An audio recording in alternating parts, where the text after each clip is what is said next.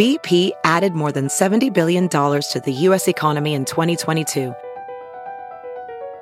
Investments like acquiring America's largest biogas producer, Archaea Energy, and starting up new infrastructure in the Gulf of Mexico. It's and, not or. See what doing both means for energy nationwide at bp.com/investing in America. All right, you're listening to Ninth Floor Radio 96.9 FM. My name is George Chen. I'm going to be your host for the next hour for what I would say is kind of a best of the Zum Podcast, my podcast where I talk to artists, musicians, creative types. Zum started as a fanzine and record label website, and I just took the opportunity to try and focus on Bay Area artists, and now artists outside the Bay Area, but that's the anchoring point for the show. Just trying to pick the brains of creative people. And what I'm going to present you for the next hour is a couple of excerpts from longer interviews that are available online on the Zum Podcast, which you can find in iTunes. The first person that I have on deck for the interviews, this is an interview from back in 2013. I had a couple of days hanging out with Calvin Johnson from Beat Happening, Dub Narcotic, Hive Dwellers, K Records, indie rock persona, and we had a moment in my car where I was driving him across the bridge to another show. I'm in the car with Calvin Johnson. And I'm eating a pear. Calvin's eating a pear. This is like our third day of driving around in my car together. Is what I realized. It's just like being on tour. It is kind of like you're on a Bay Area tour, so I just thought of something that someone told me one time, which is that actually this is how you should do an interview, is not looking at each other for radio. Like, pretend you're in a car. They're like, pretend you're, like, sit side by side and pretend you're in a car. And I'm going complete method all the way. Yeah. So method of, actually just doing that. I'm following your lead. Yeah. You're afraid of flying, or no, you're not afraid? At all. You prefer not to. I prefer not to have to take my shoes off, unless I want to. Like on the train, I can take my shoes off if I want to. Mm-hmm. Can't walk around without your shoes, but you can relax. It's very serene. Amtrak? Travel. Amtrak, yes. Mm-hmm. I've always wanted to do that Pacific Starlight. Oh yeah, Pacific. Right. Coast Starlight. Coast Starlight. That's the West Coast train that goes from Seattle down to Los Angeles. Yeah, I like the idea of like being able to like nap and zone out and do it, and it costs about as much as a flight. It's probably like the same, and it's definitely cheaper than driving. And do you drive? I have. I don't own any sort of automobile, but I do have a driver's license. Yeah, you'll drive on tour. Mm-hmm. Yep. Mm-hmm. A couple of years ago, didn't you on tour with Dub Narcotic get in like a pretty rough van accident? Was it like a black ice situation? Exactly. What's the date? Today is October 5th. Okay, because it was October. It was like October 13th or October 15th, 2003. Oh wow! So it was almost 10 years ago. Yeah, it's like 10-year anniversary. So it sounds like it was pretty traumatic. Yeah. I mean, it wasn't any fun. Where were you when that happened? That was in far eastern Montana. Mm-hmm. Oh, wow. Close to the state line with North Dakota. Yep. And what, you like hit a deer or something? Or? Well, I don't know. I was sleeping. Oh, you weren't awake when it happened? No.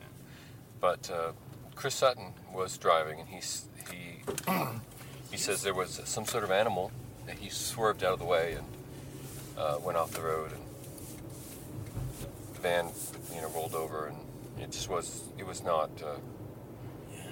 The van was destroyed, and wow. The people were. You did not wake up when it happened? I became conscious several days later. Oh my God! So you were I was in the hospital for. Was it like a coma? Well, no, but I was just in the hospital for a week.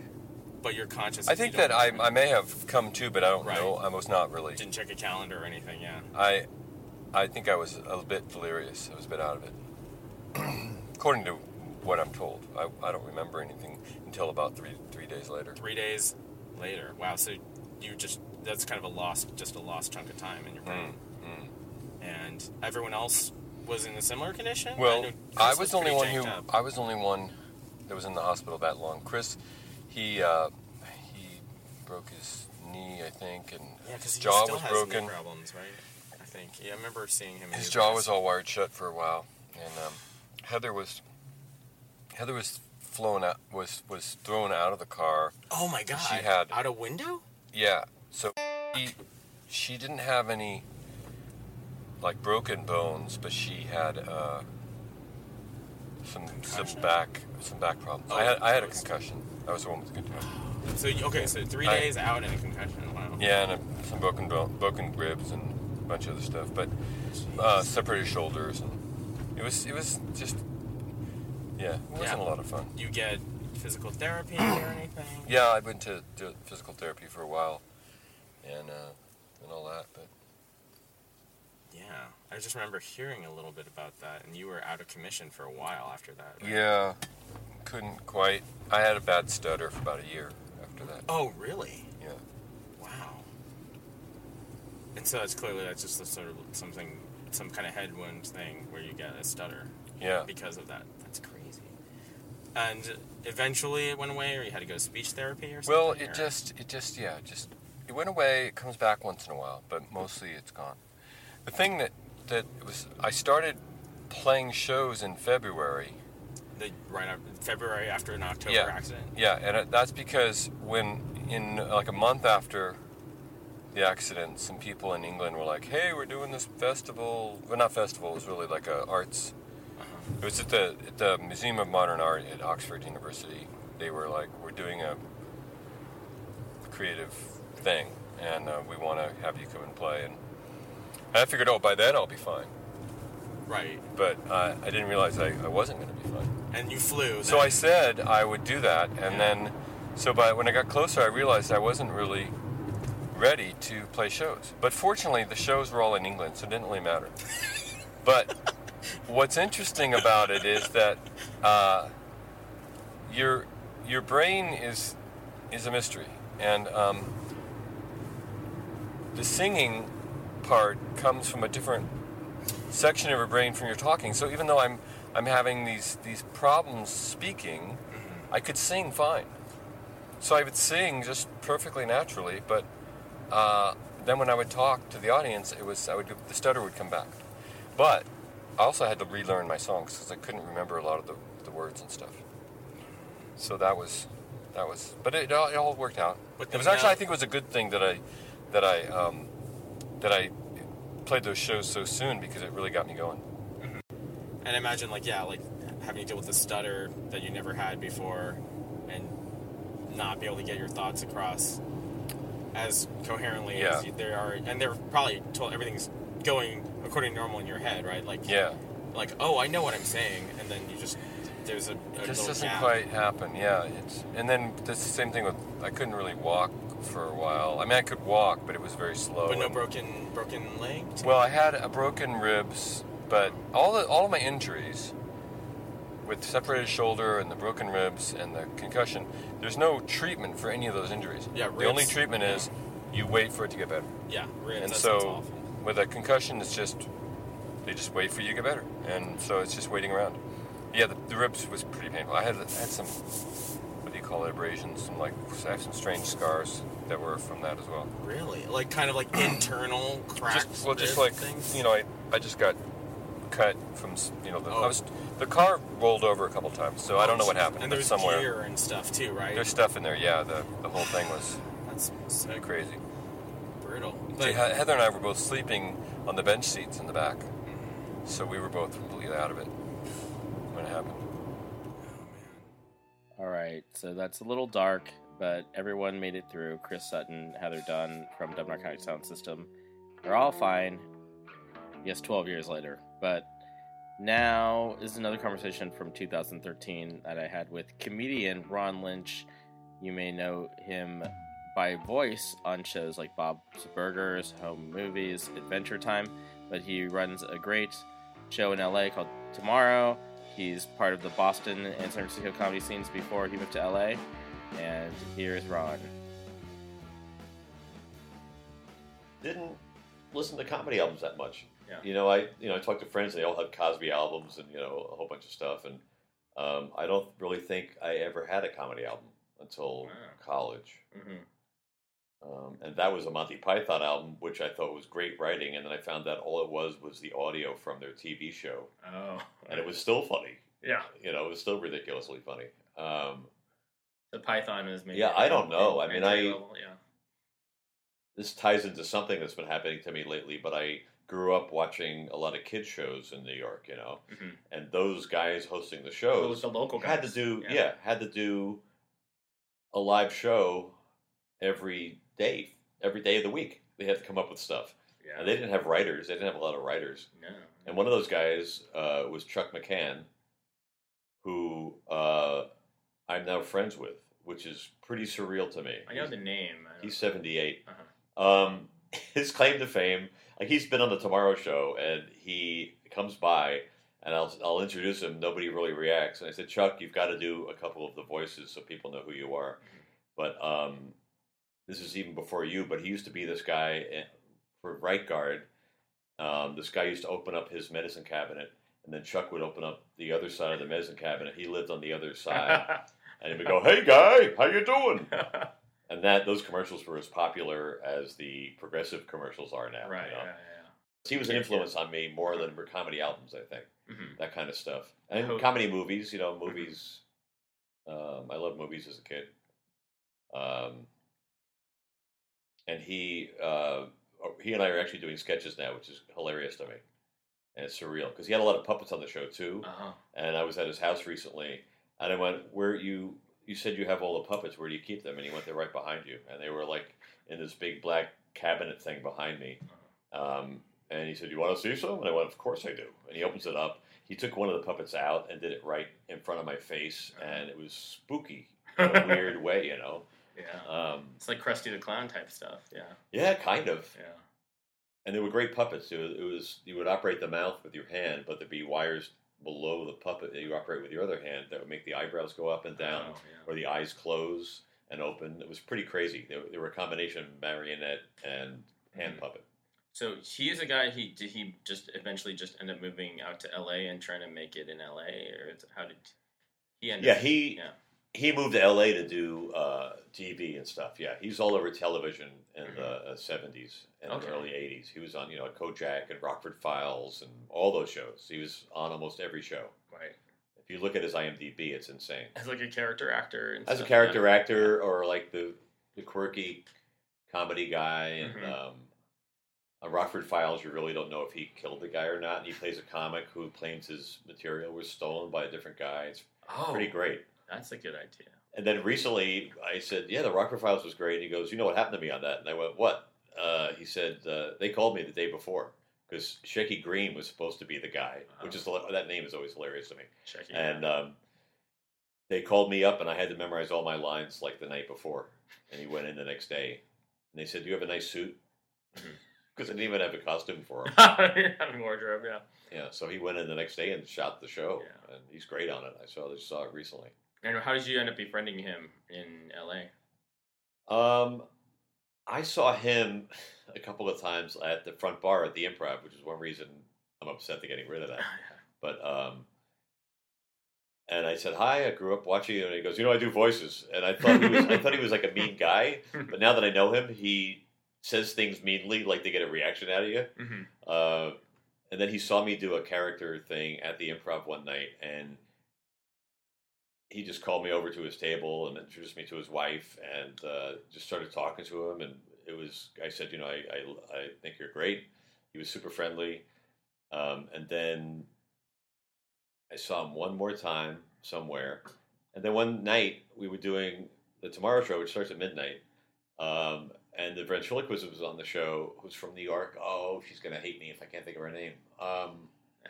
Anyway, she said, my friend Chuck McCann is coming tonight. I wonder if you could hold the show for like 10 minutes. And I went, Chuck McCann from New York?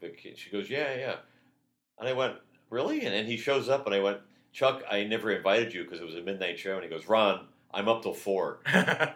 That's awesome. You were in early Louis C.K. films, like short films that he was making. Yeah, we made a few in New York for.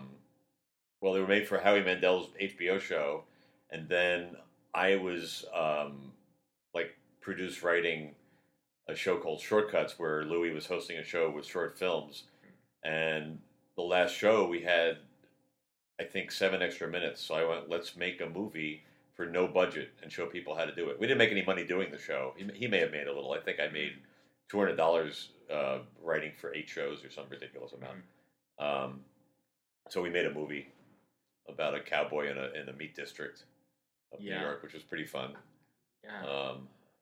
I recognize that in that neighborhood. Yeah, like the meatpacking district. Yeah, I was wearing a ridiculous cowboy outfit with a big hat and chaps and big boots. Someone pointed out that there's a similar joke to that gets reused in Pootie Tang. Yeah, wow. I don't remember it, but once we showed that film when you were at Las Vegas, I was like, oh, there's we came up with a bit where we just keep stepping forward and forward until we're like face to face. And then you're passed through each other. Yeah, and it was Tommy Blanca, and we didn't know each other. I just saw him at a Conan party, and I went, that's the guy that should play the villain. And we needed to find a guy that night for the shoot the next day. And he was writing for Conan, I think. Oh, yeah, and Amy Poehler's in that, too. Amy Poehler's in it. Do you deliver it? Did you set out? I was on a couple of sitcoms. Yeah. I did a couple of sitcoms. I did this one called, this is another career thing. I was on Raising Dad with Bob Saget, which was another single dad thing with 2 kids and a grandfather. After Full House? Yeah, after Full House, After Full House, right. And Jonathan Katz wrote it. Jonathan Katz came up with the product. Okay. So he brought me in the audition, and they liked me. And then I forgot what it's called, but it was down to 2 people getting a major part on the show. Uh-huh. And it was Andy Kindler and me. A guy I went to college with. So Kindler went into the room at Warner Brothers, I think, or somewhere like that. There's like levels to the auditioning process. Oh, yeah. When we got just the 2 of us. And there was a third person, I think, but we both knew that he wasn't going to get it, I think. He was like, I don't know, whatever, a dark horse. Uh-huh. So, but Kindler walks into the room, and I hear people just go, yeah, Andy! And I went, oh, crap.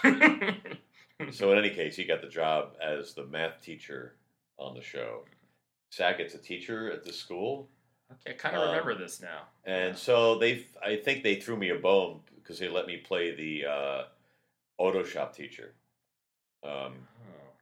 And I was in one episode. Oh, I know why. Because you showed this in your reel. It's in my reel. Yeah, that's right. That's why I'm like, what does Bob? Did I show my reel at your show? Yeah. Wow. I had to fill time, I guess. Oh, there was that other thing, which was you and Louis and another woman doing like a news show, like a current events. Yes. Kind of. Wow, that was a show I really wish got picked up because I was like the anchorman and. You're like the main. And Louis was great on it, but he should have been like a commentary guy instead of sticking him at the desk, and I think he knew that too. Mm-hmm. And did you guys pitch that as together, or how did that come together? No, I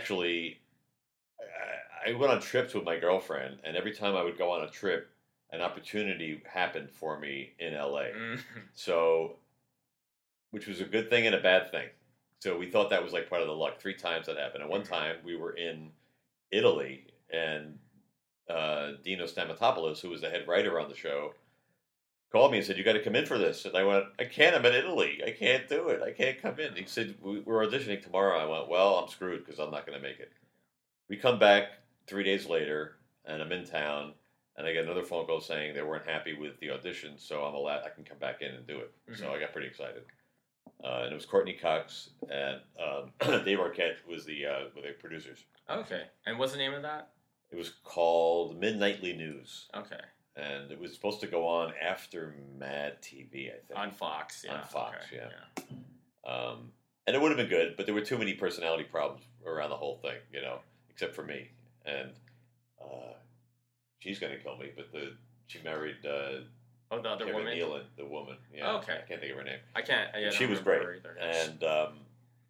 but Dino was the head writer on that. Dino was the head writer. He was a Boston Dan Harmon was a writer on it. Dan Harmon, okay. And Dan Harmon used to like me because I used to sell his jokes that were really absurd but really funny. Mm-hmm. But there were points where Courtney Cox was going, we're all like going, it's really funny. And she's in charge of everything. So she would just go, look, I know comedy.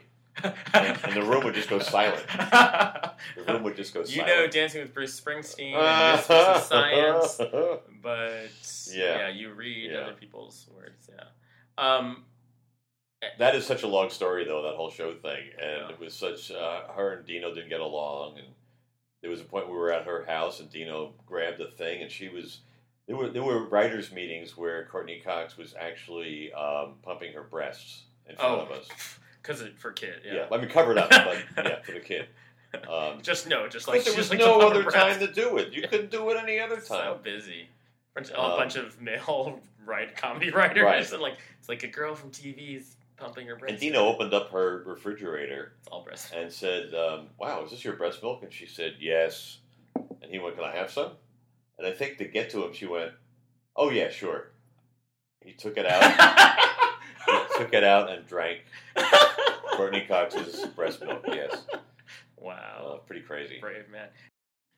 Besides hanging out with Chuck McCann now, the other Hollywood story, and running into people, or like co-hosting my show with like Scott Thompson from Kids in the Hall. He co-hosts tomorrow. He co-hosted with me. You know, just having people co-host with me that I always loved in comedy, but they would come. I would say, we can't talk about anything before you co-host with me or whatever. You know, I didn't want to have any preconception. And Scott Thompson really wants everything set, which was kind of interesting. But after the first time he went out, he goes, "I got it."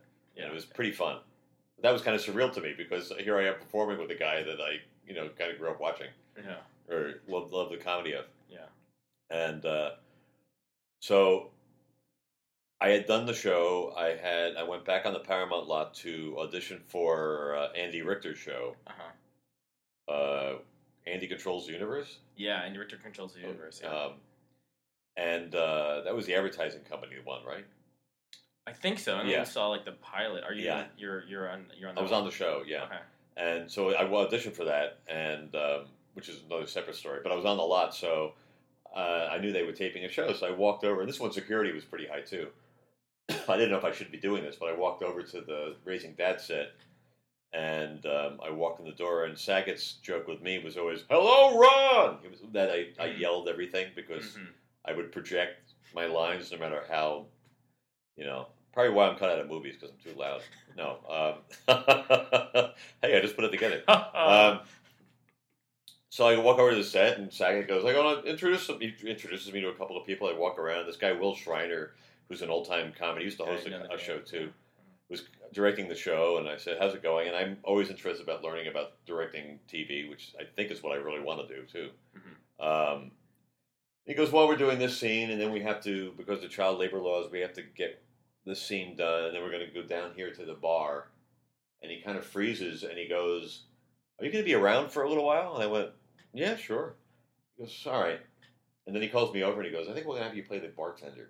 I went, "Oh, really? Okay." And he approaches the producers about it, and the showrunner was Norman Steinberg, who wrote Blazing Saddles. Funniest guy ever. Really great guy. So he comes over to him, and he goes, "I think we're going to have you in this scene. You want to do that?" And I went, "Yes." And he goes, "But we don't have any lines for you. You're going to have to probably ad-lib the scene with Saget." And I went, "Sure." And so they're moving the cameras down for that scene. And they show the AD, is that who will be running the thing? Who will be the timing? He said, "He's in or what?" And they look at me and went, "Do you want to do it?" I went, "Yeah." They grab me, throw a costume on me, throw me behind the bar, push the sad extra out from the bartender spot, and Saget walks forward and just yells to everybody, "By the way, everybody, Ron's in this scene because he just happened to be here." And then walks back, and then he leans over and he says, "We're making this up." And I went, "Yeah." Which is what happens. Saget goes to the bar, and he goes, "I'll take this. Boy, I'm on my first date tonight." But then I turn around, and he goes, "Mr. Lynch," which was another ironic thing. I never asked to have my name as characters, but I did like 4 things which they used my name. Right, home movies, right, yeah. Yeah, I think writers just... it was Sarah Silverman, too, right? Yeah. On Sarah Silverman, I was Dr. Lynch. Yeah, Dr. Lynch. Yeah, I was Dr. Lynch. That's just your deal, yeah. So wait, this is the Raising Dad show? You're not the teacher, you're the bartender first? What happened on the teacher episode that I played the auto shop teacher, I got fired because I was kind of so you come back because I was kind of nasty. So I'm going to have a different job now. And what happened in that episode is his daughters thought he got fired, but it was me. Yeah, they somehow confused it. So then another episode, you're just I'm happen to be bartender. on the set, right? and then they just put you. So I'm playing the bartender now. Keep the continuity going. So this is another story of my career. As I come off after the scene is over, and Norman Steinberg grabs me and he goes, I got a phenomenal idea. The next season, you keep showing up. You have like odd jobs. And I went, oh, wow, that sounds great. If we get picked up. And you can guess what happened. No, the show didn't get picked up. Briefly, I wanted to say the thing about you being on the Golden Globes with Louis. Was that? Because that was like probably the most screen time you've had in a long time. It was pretty great. Recently. It was pretty great. And my phone just went crazy text-wise, and especially relatives. And I just saw you on TV. Like what are you doing there? No one knew. It was pretty fun. And it was really absurd. And Louis, it was just Louis State. He knew I had a tux. Yeah, he's just like, you want to go and sing with me? Yeah. That's cool. It was pretty great. We were late, too, because he didn't want to go down the carpet. But you could still go in the back room. But we were late. The show started at 5. We were there at 5:02. Didn't get food. Oh, no food? Yeah, we just had a thing of Godiva chocolates in front of us and drinks and champagne. So that's all I had for like an hour and a half, 2 hours was champagne and chocolate. But it was pretty absurd. Anyway, the whole thing was great, And you guys have sort of maintained a pretty close relationship over the years. Yeah, I mean, he's very busy now, and I don't really talk to him that much anymore. But I always have a place to stay in New York. He'll always put me up. Mm-hmm. He'll always answer those texts. Yeah. But and that's going back to being from Boston and like knowing each other back then. And yeah. He did his first. He's paid me back in spades, though. I've worked the road with him, and he's a great guy. Yeah, he's doing so well right now too. Yeah, he's doing great. Blown up. Sort of a nice postscript to that interview. In the 2014 Emmys, Louis C.K. credited Ron as the guy who gave him his first break in comedy. And so that's a nice little bit of validation. But yeah, definitely check out Ron Lynch when you get a chance. The next interview is with Allison Wolfe, the singer of the original Riot Girl band Bratmobile. And she talks about going to the country of Georgia around the same time that Pussy Riot was arrested. So we learn about that country, their political situation, and sort of the international legacy of Riot Girl. Here's Allison. I have an ex-boyfriend from a long time ago, from the late 90s, who lived around the corner from me in D.C., and he's from Georgia, the country, Georgia, and he was a local neighborhood activist. A lot of us were doing this D.C. neighborhood activism at the time, and he was involved, and so I met him that way. We started going out. He's pretty funny, wacky dude. And we just remained friends off and on over the years. And he recently got in touch with me with all the Pussy Riot stuff going on and said, hey, there's a lot of women in Georgia who are concerned about this. They want to try to have a festival or some kind of event. And could you come? And we want some Riot Girls to come. They know that I know you and da-da-da-da-da. So he invited me and Toby Vale and also Nadia Bice, who she's in a bunch of bands in Portland, like Ghost Mom and She Beast and the Caldonias and Fierce Perm. But anyways, and she's also a performance artist and stuff. She's great. So, and then we were trying to invite some other people too. Rachel Carnes was supposed to go, but half the funding got cut. So in the end it was, and Toby couldn't go. Oh. So in the end, it was me, Nadia, and this guy Bernardo Santarelli. Oh, from Noisy Pig, and from Dada Swing and stuff. But yeah, Italian who lives in Berlin and puts on queer nights and stuff. So us three went, and they both did their solo performances, and we made this kind of cover band that we played also, where we did Bratmobile covers, and we did covers of Nadia's band, Ghost Mom. We did Cherry Bomb, whatever, It was kind of funny, but it was mostly we were just going to have a presence. In the end, it was a little bit. The timing wasn't right, really, for Pussy Riot, because they were already in jail and all this stuff. So, not that we, aren't concerned with that, but it ended up being more timed in conjunction with the upcoming elections in Georgia. So we were there the week leading up to their elections, which were pretty massive. And they had this prime minister and president in place, Saakashvili, who is just horrible. And he's just really trying to westernize the country. He's trying to say, he's really racist. He said the N-word on national television before.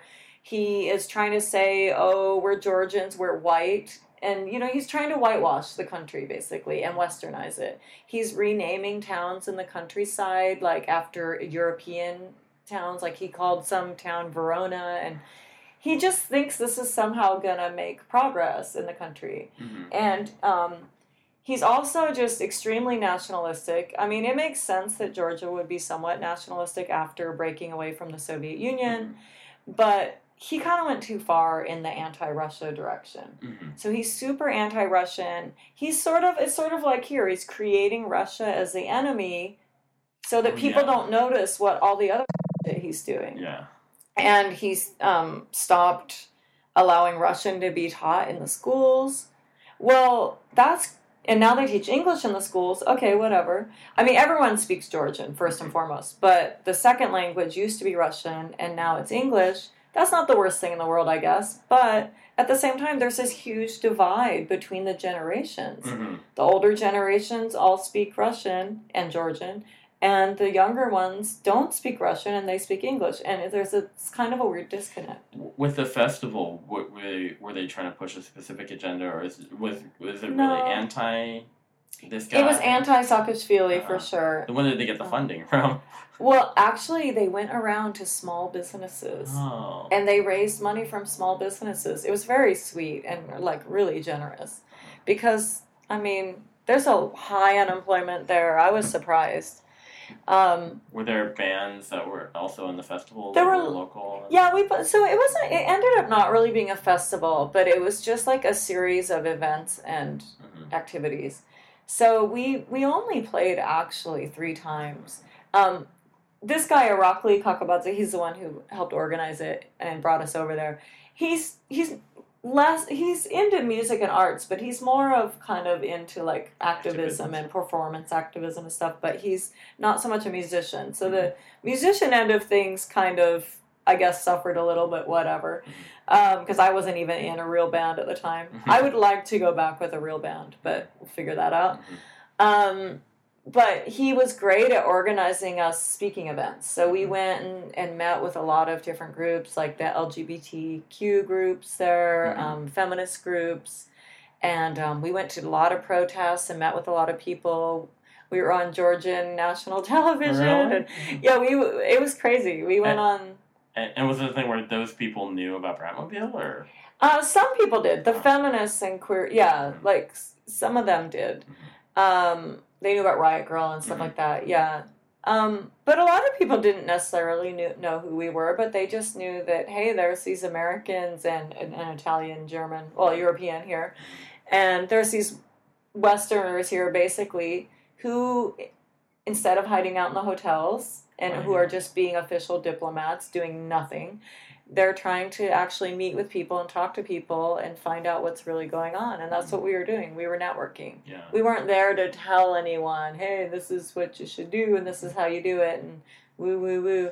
But we were just really talking to people and trying to find out what was going on there and kind of bearing witness to it as well.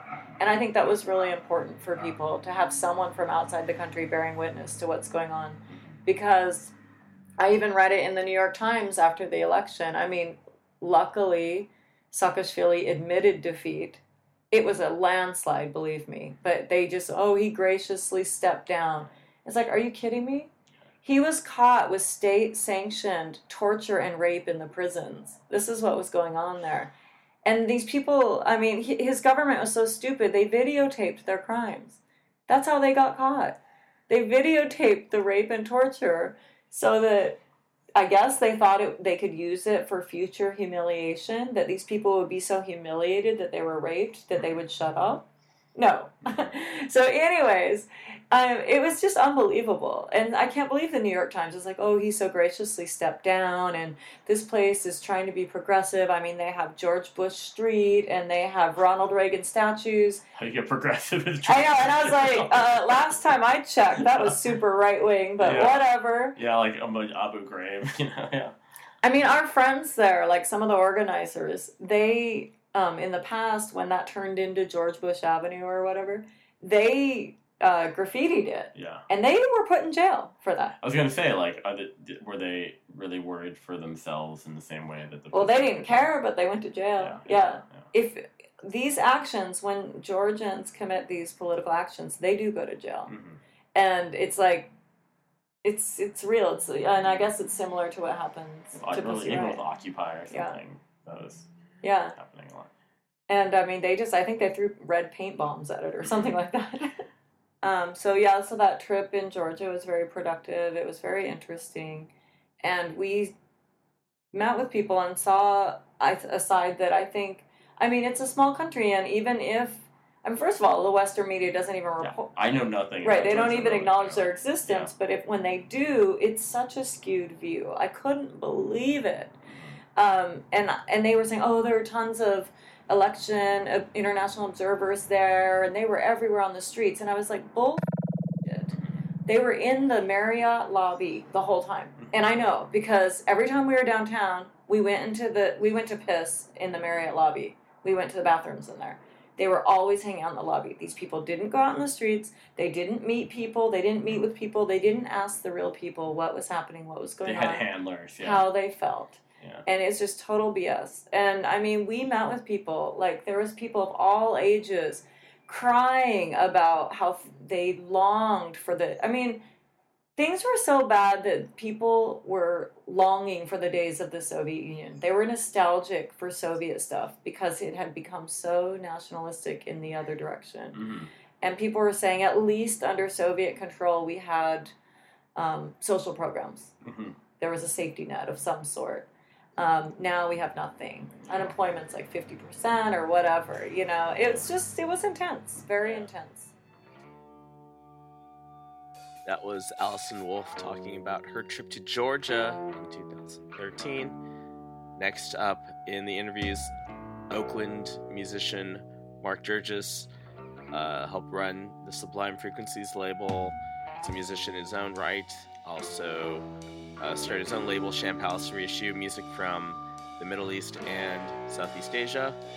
Here he is talking to me in 2012. Right now, you seem like you've got a ton of things on your plate that involve a lot of traveling, and you're running this other label, and I know you've been involved with Sublime Frequencies for a long time too, so it's like, is it hard to kind of prioritize like making your own work when you're kind of like in this role where you're enabling a lot of things? Yeah, it can get hard and it's the one thing I miss the most is really just doing my own stuff. So it's been on the back burner for way too long, and that's why it's taken 6 years to do a follow-up to Tourists, really. But now I'm really kind of trying to prioritize it and say, okay, July is going to be poorest month, and yeah, it's been really hard to do because of there's been so much going on. I mean, and there's been a lot of travel. Yeah, maybe we should break down like what your multiple roles are, because we've got so we've kind of covered some of the solo music. Then I don't remember the first thing I saw, but when did Sublime Frequencies kind of start up? 2003. So you were very much involved in the first couple things, right? Alan and Hisham and Rick Bishop started Sublime Frequencies in 2003, and we were all hanging out at that time and sharing ideas, and just kind of thought wow, well, we all do a lot of traveling, and obviously we all collect a lot of music, and we hear so much great stuff out there, but it's completely unrepresented here. It's not a lot of the stuff that we were hearing.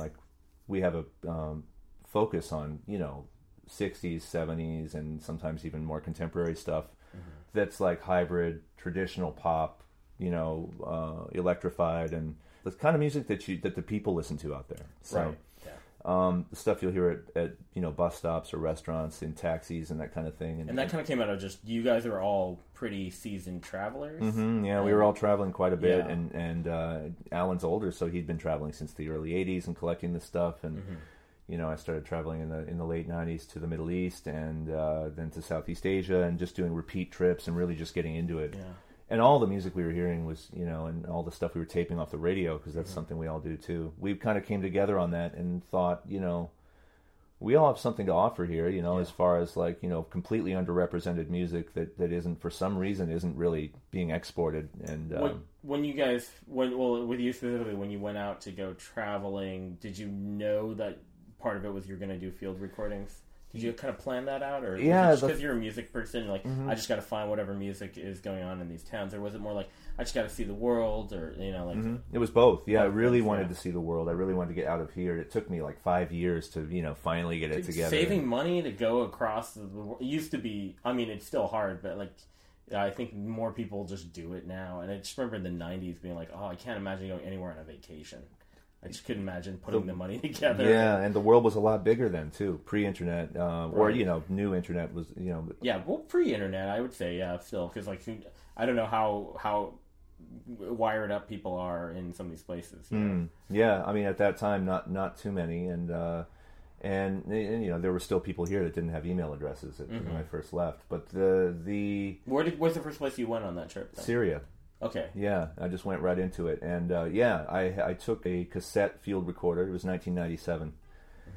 Seeking out music that, I knew must exist, like Debka music and other folk music that I knew had to be different than what I'd heard by... Whatever got filtered a little bit through, big filtration system, So, just kind of going and checking it out and getting out of this country. Travel isn't that encouraged in this country still. I mean, like you were saying, people do it, but maybe even less so back then. I talked to someone who's like, it should be mandatory if you're an American citizen to go travel. Absolutely, yeah. It will change your life if you let it. I mean, if you don't go with any humility, a lot of people come back and say well, doesn't it make you appreciate where you live a lot more? And it's no, not at all. Not at all. It doesn't. I never came back thinking, "Thank God I live here." Or also, when I went to China last, I was like, "Hey, did people have records? Did everyone make records?" And they thought I wanted to go to a new CD store and buy new CDs. Yeah. If you go into one of those places, they think "Oh, you're from America. You want to see where we have our best CDs on offer here." I'm like, "No, I want to find cassettes or grimy old things." And I was kind of thinking about what you guys were doing. And I was like, I was in China last summer, and I'm like, I started asking people, I'm like, "Hey, do your parents have records or anything?" They're like, maybe. They probably got rid of it all. Yeah. There was this mental, and also I think the government controlled so much in China that who could afford to put out records? Only the government could afford to put out records, and it would just be propaganda records or something that represented the republic or something. Sure. And there's just a whole push towards new technology. I feel like I don't know if you've encountered that when you go somewhere and everyone's just it's my grandma might have some of those things, but we just, hey, do you have an iPod? This is really bringing up quite a bit because a lot, I mean, and especially, I would say everywhere, the Middle East and Southeast Asia, both, a lot of priority is put on the new. Yeah, and so much. The old is meaningless. And you can't blame them because they didn't get that stuff that we've had for a while. At least in China, particularly, I'm like, they just want to do America better than America did. Is that right? Yeah, but when you go to Southeast Asia, or when I try to do research for stuff here, like when I talk to the Cambodian community about trying to find material, or the Vietnamese community, I mean, literally, people have thrown away master tapes. They've thrown away, crazy, and it's not interesting to them anymily. Right. It's ephemeral. Period. Yeah. And that's like you said, you can't fault anyone for that. That's just a different way of looking at it. We have a really strong way of fetishizing and nostalgia and really deeply getting into stuff on a the sort of collectors here, like collector's disease. You and Alan and Rick. Yeah, some people are sicker than we are. I'm like, you get into toys and comics and deep, really deep. Yeah. Do you find that elsewhere, especially in a place like Japan, which has a similar kind of MO? They have it in Japan, and you can find it elsewhere. Here and there, you'll find collectors in India that really get into the old 78s and that kind of thing, but less so. And in a country that's had a lot of wholesale destruction or trauma, like Cambodia or Vietnam, right? I find that they will honor certain classic traditions, and they lost so much of their own traditions. Right. But like they had these great singers who are revered and famous. That film that you guys showed, actually at that show we were talking about earlier, that was so like heartbreaking. That it was based on an actual woman who was. You know what I'm talking about? Rose Saray-Satia, the Cambodian singer. And it was like a sort of a dramatized version of that story, like they tried to force her to sing. That was a film by Greg Cahill that he's also trying to get funding for to do a bigger production of. It's the story of Rose Saray-Satia.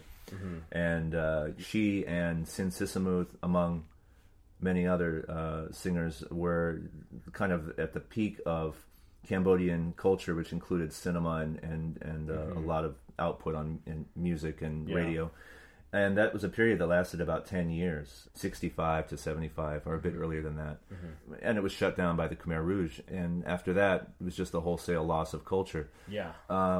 In the 80s, when they started regrouping and the refugees, the survivors had started popping up in the States and France and elsewhere, they started recording in new studios and trying to resuscitate and make relevant contemporary music again. Right.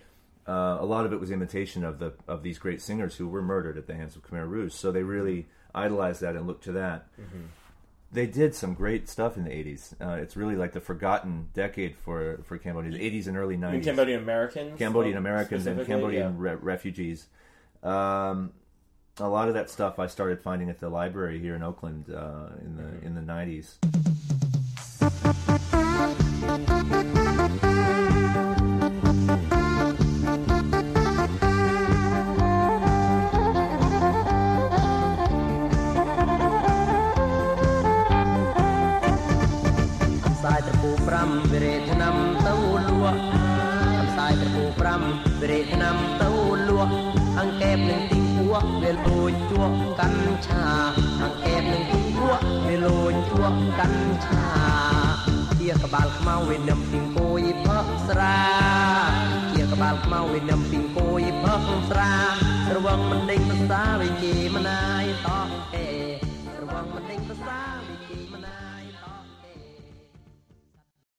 The 80s material, in particular, that became the focus of the Cambodian Cassette Archives release.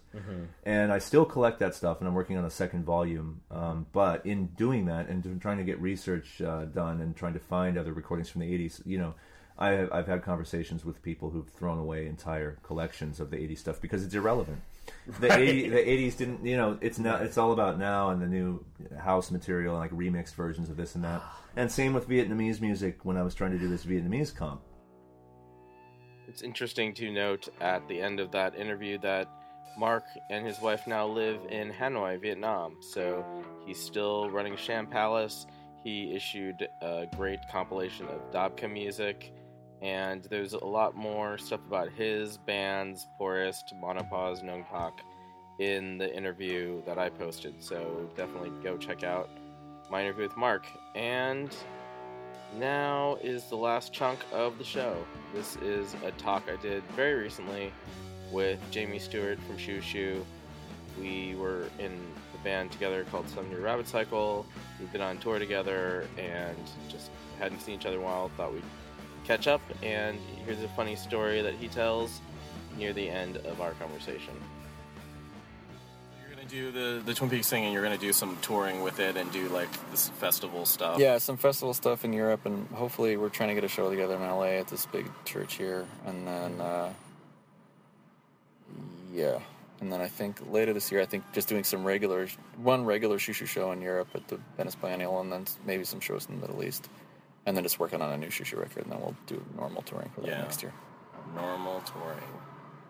How your tours are all normal? Now they're really boring. Now they're boring? Well, I don't drink on tour anymore. So so you just don't drink on tour? Or you don't? I drink at home, but I just on tour I don't. Just to kind of keep my voice and my fading constitution together. So now touring is incredibly dull. I just sleep as much as possible, so it goes by quicker. Yeah. And then, I mean, playing is great still, but just the, running around part is incredibly tedious. I mean, that's good that you still enjoy the act itself. Oh, yeah. I think there could be a tendency, I would feel, if I was doing it you do it like half the year, right? Pretty much. Usually about 5 or 6 months a year. I mean, not on a year when we have a record out. On a year with a record. Yeah. So, it's like you are living out of a suitcase the whole time, and it's kind of... But, I mean, luckily the person I tour with now I really, really, really, really like a lot. And in Europe we have a tour manager that I really am super good friends with. So the interpersonal part of things finally is settled down, because it has always been a really, really difficult part of this band. Oh, yeah. But now it's super together. Thank God. No, I mean, I've heard of, I know there's been a lot of changeover in personnel over the years and whatnot, and it's always interesting, because I'm always like, oh, it's always going to be a different show. I'm going to see a different show every time. Yeah, that part of it. I mean, even now with the lineup seems pretty solid. I think each year we'll try to do something. So, are you feeling like you want to figure out a post-tour situation, or do you feel like you're going to get to a point where, you don't want to tour? I don't want to tour now, but it's now that people don't buy records, it's kind of the way I can make money as a musician. Oh, yeah. It is weird. That is what's kind of happening now, right? I don't know why. I mean, I do know why, in some ways. I think it's just a generational thing maybe is happening. I don't know. I can't... If I don't think about it, then I don't feel horrible. Okay. So. But you'll put out a cassette or something and do a limited, a mail order. Yeah. Oh no. I mean, I still love making records. I mean, and we still will continue to make them. I mean, it's sort of on the tables have turned insofar as people would make a record then tour to support the record, and now you make a record in order to support touring. Sell T-shirts. Yeah. Whatever. It's a T-shirt industry. It's very, very, very tedious and boring to talk about the economics of the current music industry. The low-level touring musician life there's nothing more boring than talking about the economics of that. But it's what we know. But it is what we know. We would talk about, like we have been talking about, but it's hard to see a way out of it. I don't know what the solution really is. Yeah, well... Europe, for now, seems to be better than here, but when is it going to be Spotify that just makes people not want to go out? I don't know what it's going to be. I don't want to... Yeah, you don't want to just say... I think when I can no longer make a living from it, then I will very definitely get a job not in the music industry. But you've been cranking pretty hard. It's been it's been 15 years? 12 years? 12 years with no job. No jobbing. Yeah. Full jobbing. This is full jobbing. Full jobbing. You're full jobbing. I feel even though I bitch about touring, I feel incredibly grateful to be able to do it. Because you have a dedicated group of fans. We're pretty lucky. I mean, it's not a lot of people, but the people who are into it seem to be pretty solidly into it, and are by and large people who are very, very sweet and very smart and interested in a lot of different kinds of music, and so we're really, really, really, really lucky in that regard. I think that's what people need now. I think even if you look at how things with crowdfunding work, it's if you've got... Do you find that depressing, or do you find it just that's the way life is now? I find it personally depressing, and I'm going through a crowdfunding thing. What are you working on? Not personally for me, but for Lost Weekend Video. Oh, right. They're doing crowdfunding to try and again, talk about a media format changing. They're kind of been killed by Netflix, and it's amazing they're still here. It is pretty amazing. And the only reason that happens is there's a lot of goodwill and a lot of people that want to support it, just to have the space going. But I mean, those people probably also have Netflix, so. When I look at that, it's okay, that was gonna have to change, and then they're doing a smart thing of how do we convert what's working about what we do and try to adapt to a new situation. And I kind of feel if you can just crowdfund, what do you need a label for? Ideally, it's for publicity and creating some kind of, someone to handle some of that stuff and, accounting of some things. And you don't have to front money for your record. But in a lot of ways, that I feel like a lot of small labels. Being a small label myself, I'm like, okay, how is this going to sustain itself? Yeah. When and this is one thing I do want to talk to Owen about, because he's got this really cult situation going on with his thing too. Yeah. You kind of basically are modeling. I'm almost like modeling labels, like what Kickstarter things and crowdfunding things. They're just what we would have called pre-orders back in the day, right? They would have just kind of been like pre-orders. That's a sane way to think about it. I mean, that would have been the idea. It's like, hey, I'm going to make a limited number of this thing. You want to just give me some money in advance so I can do it. And now it's like, let's make a game out of it and give part of it to Amazon. That's kind of what it's been. It's so hot right now. I can barely handle this. Yeah, and this is actually not so hot. I know. I keep feeling that. Yeah. Like, but I grew up here, so I'm a little more wired for it. But it does get miserably hot here. But, you know, there's things about Los Angeles I love, too. Do you feel like all your friends have left the area? I think you are my only regular friend who's still there, actually. Now that I said that I miss people up there, I miss you. And now I'm here, and I'll be here a lot more often. My family still lives up there, so I miss being able to see them. But everyone kind of bounced. I think people got priced out. I don't know. It's like, it's hard. It's hard living up there. Yeah, that's what I hear. Yeah, I thought about moving back up there when I was in North Carolina. That's right, North Carolina. That was kind of a dark period, sucked, right? Man. Yeah, you hated that. I really hated it. I remember we went to your house, and it was like nice. I've been to like a few of your houses, I realize also. That's the only thing I missed about it is it's so cheap there. I lived in an incredibly beautiful house for less than I pay for where I live now, which is fine, but not a house. I'm not a normal sized middle class house. Did that drive you to tour more? Because you're like, I need shit out of here. Toured all the time. That's like kind of when you really cranked that up. Yeah, that's also sort of when the record sales began to really tank. Like it was there. Then I got the first royalty check that I got. That I started crying. You're like sitting in North Carolina. I got like, it. And everything's okay. I was like, oh shit! This everything that I've heard about this being over is in fact over. Yeah. So it just really is. You just got to tour. You got to get commissioned to do things. You got to like self-release some stuff. We have not self-released anything as of yet. Well, the tapes, except for some cassettes of like, but that's like incredibly super harsh noise kind of things that I actually would love to get some of that stuff. I should get you. Email me and I'll send it to you. I will also give you a thing out of my car please do. If you can buy with a record or two. Oh, I don't have a record player. Okay, like that's it's fine. Total poser. That's fine. You're like, look, the industry's dying. I still buy CDs. I just don't own a record player. Yeah. I buy. Well, then you are archaic if you're buying CDs. I know. You're like I know. In my entire life, I have never, ever, ever, ever, nor will I ever stolen a record from the internet. Stolen. Yeah.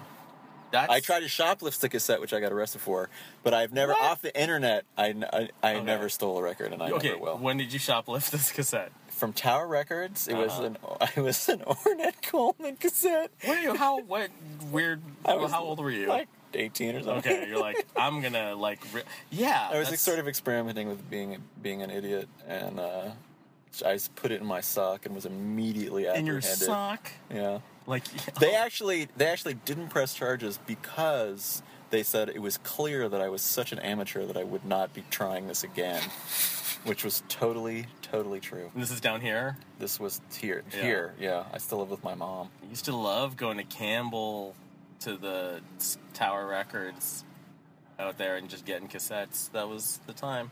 Cassettes are back though. That Ornette Coleman cassette might be worth like $8 now. It probably would be. Could have been like, throw that up on the Discogs. But yeah, so like one attempt at shoplifting. Oh, and then I got banned from the store, but I still really wanted the cassette, so I went back wearing a Halloween mask into the store and just bought it. And then they were like, we're fine with someone just walking in a mask. No, I did it really quick, and they seemed to not be fine with it at all. And I think they knew it must have been me, because it was like a couple days later, and it was the same cassette. And how many fucking kids from the Valley are buying Ornette Coleman cassettes? Did it change your life? It was not what I was looking for at the time. I think I was looking for something different. But it did send me on a road to wider open ears than I would have had otherwise. Well, that was fun for me to hear about a teenage shoplifting Jamie Stewart. Hopefully that was fun for you too. Hopefully you enjoyed this last hour. There's a lot more where all of that came from. You can check georgethechen.tumblr.com, zumonline.com, and my Twitter account, georgethechen. And thanks a lot again to Ninth Floor Radio. Music in the show included a song by Darky called Look at the Owl from the Cambodian Cassette Archives, Sublime Frequencies 2005 release. The music is by High Castle, song After God on the album Spirit of the West on the label Zum. And this has been the Zum Podcast.